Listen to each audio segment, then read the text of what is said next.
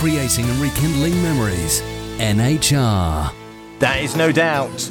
And Don't Speak. Well, if you think Don't Speak, then it's Something Unspoken.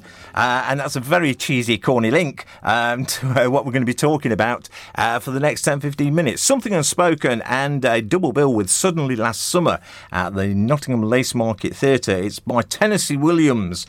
And I'm very pleased to say that I've got the director of both of those plays on the phone. And it's been a long time since we've spoken to Mr. Gordon Parsons. Good morning, Gordon. How are you? Hello there. I'm fine, thanks, fine. Marvellous stuff. The weather's great as well. So, isn't it just gorgeous? And, I mean, the weather, I think, plays a great part in, especially plays by Tennessee Williams, because, absolutely. I mean, it's deep south. We think Cat on a Hot Tin Roof and, you know, sort of all that sort of deep southern heat. And we've got that in Something Unspoken as Suddenly Last Summer. And that, as I said, it starts tomorrow, Monday the 26th of June, all the way to Saturday the 1st of July. Now then, Gordon, what was it about these two plays that attracted you to wanting to direct them? And are you a fan of Tennessee Williams? Well, yes, very much so. I've loved, and I've done quite a bit of American drama. I've done Arthur Miller and The Crucible and Death of a Salesman, and I've done Edward Albee's Delicate Balance. And I just love American drama. And I'd never done a Tennessee Williams, basically. And that's basically what attracted me, and still does. You know, I find him amazingly sort of dense, really very detailed script writer, and I've enjoyed working on what is actually his last two, not quite his last two plays, but sort of the last ones that are still being done. And one of the questions there was, are you a fan of Tennessee Williams? But do you have to be a fan of a person's work to have to direct it? Does it help? I don't think it does, actually. I think you've got to be objective and always forget who the author is. So I think somebody once said to me 100 years ago that they direct plays that they know and think they love, and they make a right mess of it. So it can be difficult because you're sort of perhaps a bit too subservient to the writer. And this one, I think, summarises one of his main themes, which is there in the title of the first play, Something Unspoken. And that's what it is, delving beyond the civilized veneer, if you like, of, well, posh people. One of the reasons in the Deep South, of course, and it's set in the Garden District of New Orleans, which was the sort of Park Lane, Mayfair area of New Orleans. And I think he's also digging at that and things like that. But yeah, I've enjoyed it very much, really, in a sort of twilight of my directing career. And yeah, I'm just one of those little, whatever you call it, bucket lists or something that's meant a lot to me. Great stuff. Now then, the first one that we mentioned, Something Unspoken, that's two-hander, and it's only, I think, about 30 minutes long. It's 30 minutes long, and it won't be any longer because I shall kill him if they is. No, it runs 30 minutes, more or less to the second, hopefully, yeah. It's a little-known play. I mean, not many people have heard of Suddenly Last Summer, but Something Unspoken was actually written as a double bill with Suddenly Last Summer. I thought it might be interesting to find out why. And the theme is the same in both plays, really. Yeah. How we keep secrets, and they gradually emerge, which seems to be where a lot of television is going now as well. Sort of things get uncovered. Yes, definitely. That daren't be spoken. Now, this was written in the 1950s. At the end, after he'd done the big ones, Streetcar Named Desire, Cat on a Hot Tin Roof, A Glass Menagerie, and he's coming to terms with, but he was homosexual himself, and I think that's one of the things going out, because in the 50s you just did not talk about that sort of thing.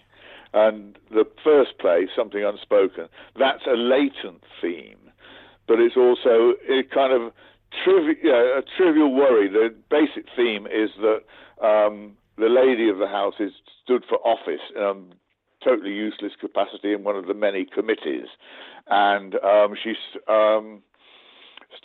sort of waiting the results of her election, shall we say, and she's nerve-wracked. And of course, the person who her companion, and we can just read into that word what we want, is trying to talk her out of it and not to worry. So we've got a half an hour of wondering whether she gets the job of regent, and the diversions there are in music and chatting about something else. And say, no, I'm not nervous. No, I don't really want the job anyway, sort of thing. So it's uncovering, her lies to herself, really. She does basically she's an unpopular woman. And that links it very much with Suddenly Last Summer, which is also about, should we say, two damaged women, which I think is one of Tennessee Williams' main themes, Blanche Dubois in Streetcar. So it's very mentally damaged, and Suddenly Last Summer, of course, was filmed, so it was known then, and it was revived in the West End with Diana Rigg and Victoria. Victoria Hamilton. So it was around, but it's one of the ones I think you say that people know less about. Definitely, and that's one reason to come down and see both plays. Now, Suddenly Last Summer it's a more darker play, really, than Something Unspoken. And as you say, it was made into a film as well. The film starred Elizabeth Taylor and Montgomery Clift, of course. So there's a connection, from what I've read, there's a definite connection between the two, which is a slightly hidden connection, especially in the first one regarding the two ladies, which I am sure will be revealed on the night. But both very, very, from what I've read, they are very interesting plays, and I've not seen them before, and I can't wait. That's great, because hopefully you'll do what I think. Well, I hope quite a lot of the audience go out and say, well, yeah, was she, wasn't she? What happened? Is she telling the truth in Suddenly Last Summer? And that's the last line of the play, you see. You've got to make up your own minds. Definitely. Really.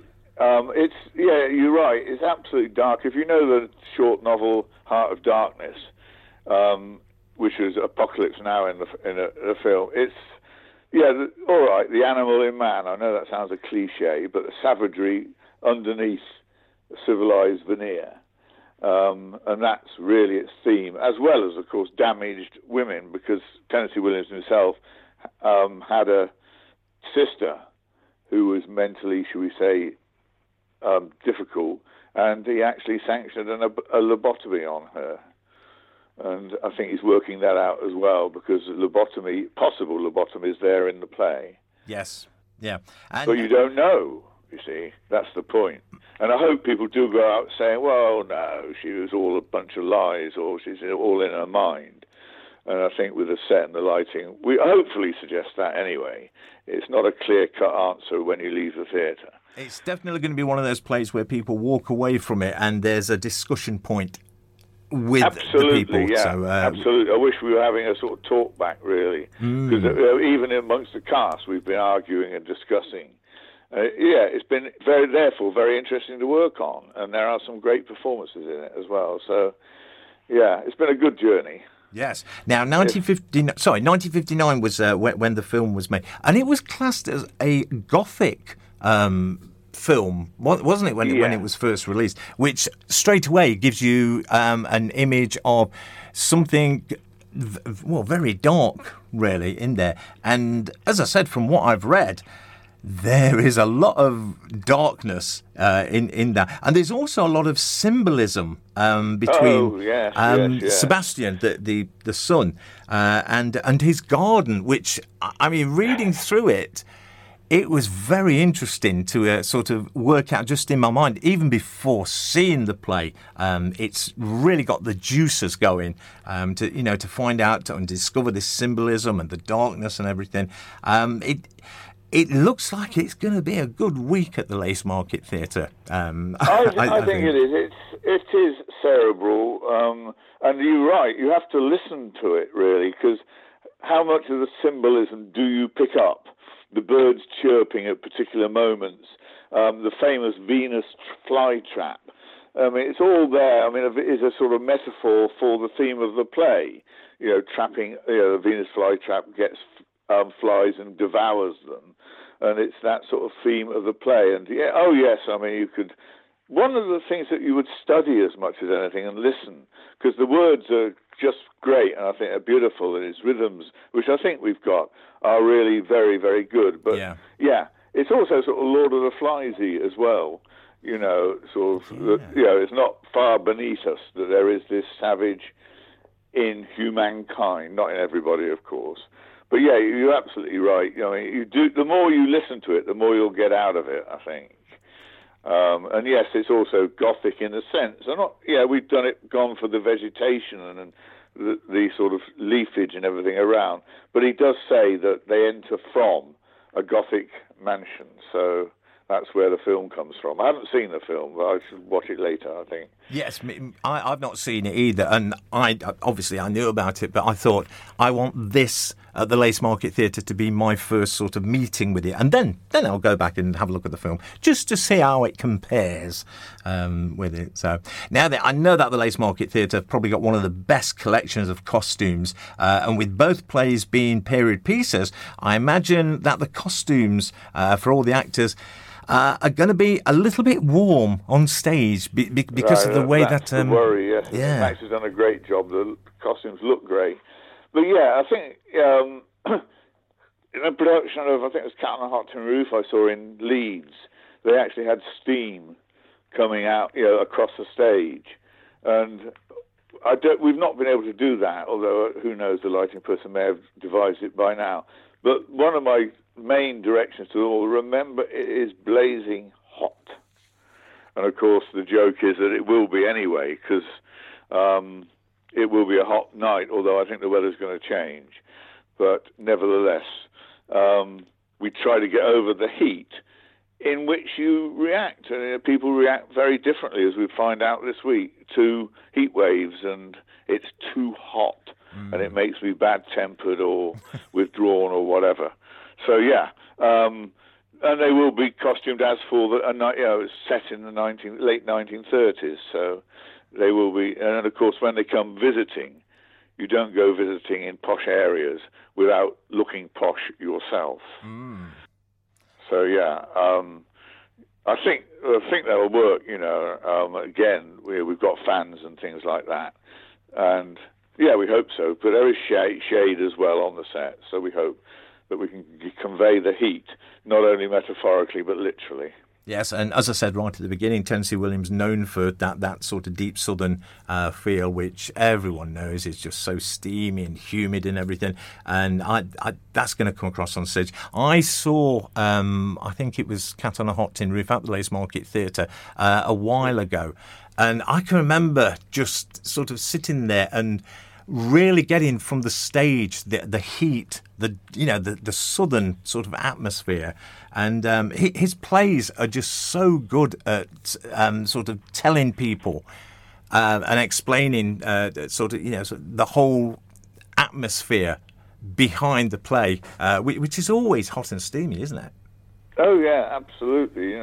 And again, he's a very visual playwright. And just be interested to know how people pick up, like all the furniture is white, and two of the main suits are white in the play as well. You feel the audience won't get that, but if they get some of it, that would be great. And there's a lot to get. I mean, it's one of those I hope people will say, well, I'll go and see that again. I think I missed this bit. It's interested me. And that's the attraction of the play. And also, you're absolutely right. It is. He wrote this in the 50s, and he wrote his other, Streetcar and Cat on a Hot Tin Roof, Glass Menagerie in the 40s. So he's sort of reworking themes, I think. And these are, there are plays that are long forgotten, like Small Craft Warnings, Vieux Carré, that the Playhouse have done. But they sort of disappeared, and this one hasn't. Mark, I'm glad it hasn't. So we can go down and see both plays. Something Unspoken. Yeah, suddenly you get last two summer. for the price of one, really. Marvellous stuff. And it should finish at 10:15. So. Oh, wonderful! It's in the auditorium, isn't it? The main. Yes, in the auditorium. Yes. So it will be air conditioned. That's what I was just getting to. It's going to be lovely and cool in there, so you can relax and see this hot, steamy set of plays down there, and such a lot to get out of them as well. Something Unspoken, suddenly last summer. It's on from Monday, tomorrow, the 26th of June to the 1st of July. Tickets are between £10 and £13. Where can we get the tickets from, Gordon? This is a good question. Now, just simply, it's one of the way the world is now, simply go to the website where it says tickets, and you then click on that. Or alternatively, as we're now in the last week, you can just turn up. There will be, except for some nights, certainly Monday, Tuesday, Wednesday aren't massively well booked. They're okay, So the simple thing is just turn up. You will not be turned away. Brilliant stuff. And it's going to be a great week because they are... it's going to be an interesting week, yes, certainly. It really is. And enjoyable, I think. People those who've seen it in rehearsal say, well, these are the best performances I've seen. And also, I'd just like to, a lot of the cast are known to me. That's for the Lace Market Theatre, some of them, for one, particularly it's the first time on stage. Oh, right. And right. I hope that doesn't show. What a way to sort of break your duck on stage with the Lace Market Theatre, appearing in Tennessee Williams' play. Gordon, it's been absolutely wonderful to speak to you. I'm so looking forward to coming down and seeing these plays because, as I said, I've not seen them before, and I do like Tennessee Williams. He's got that's half the battle, I think. Exactly. Yeah. He's got a style about him, and I think it's something that everybody should go down and see. Great. Yeah. Lovely to speak to you, and we'll see you down there next week. Yes, okay, we'll be there, yes. Cheers, Gordon. Ring in the background. Yeah. Have a wonderful weekend. We'll see you down there on Monday. Thanks very much, Kev. Cheers, Gordon. Did you know that Nottingham Hospital Radio is a registered charity? As a result, we rely on people like you to donate to it. All our members are committed volunteers who run the service for the benefit and entertainment of the patients in the Queen's Medical Centre and city hospitals. Research has shown that listening to hospital radio can positively benefit a patient's recovery, and we think it's a very worthwhile thing to do. Donating to NHR is easy and rewarding, so please log on to nhradio.org.uk and go to the donate page. That's nhradio.org.uk/donate. You'll be glad you did, and thank you.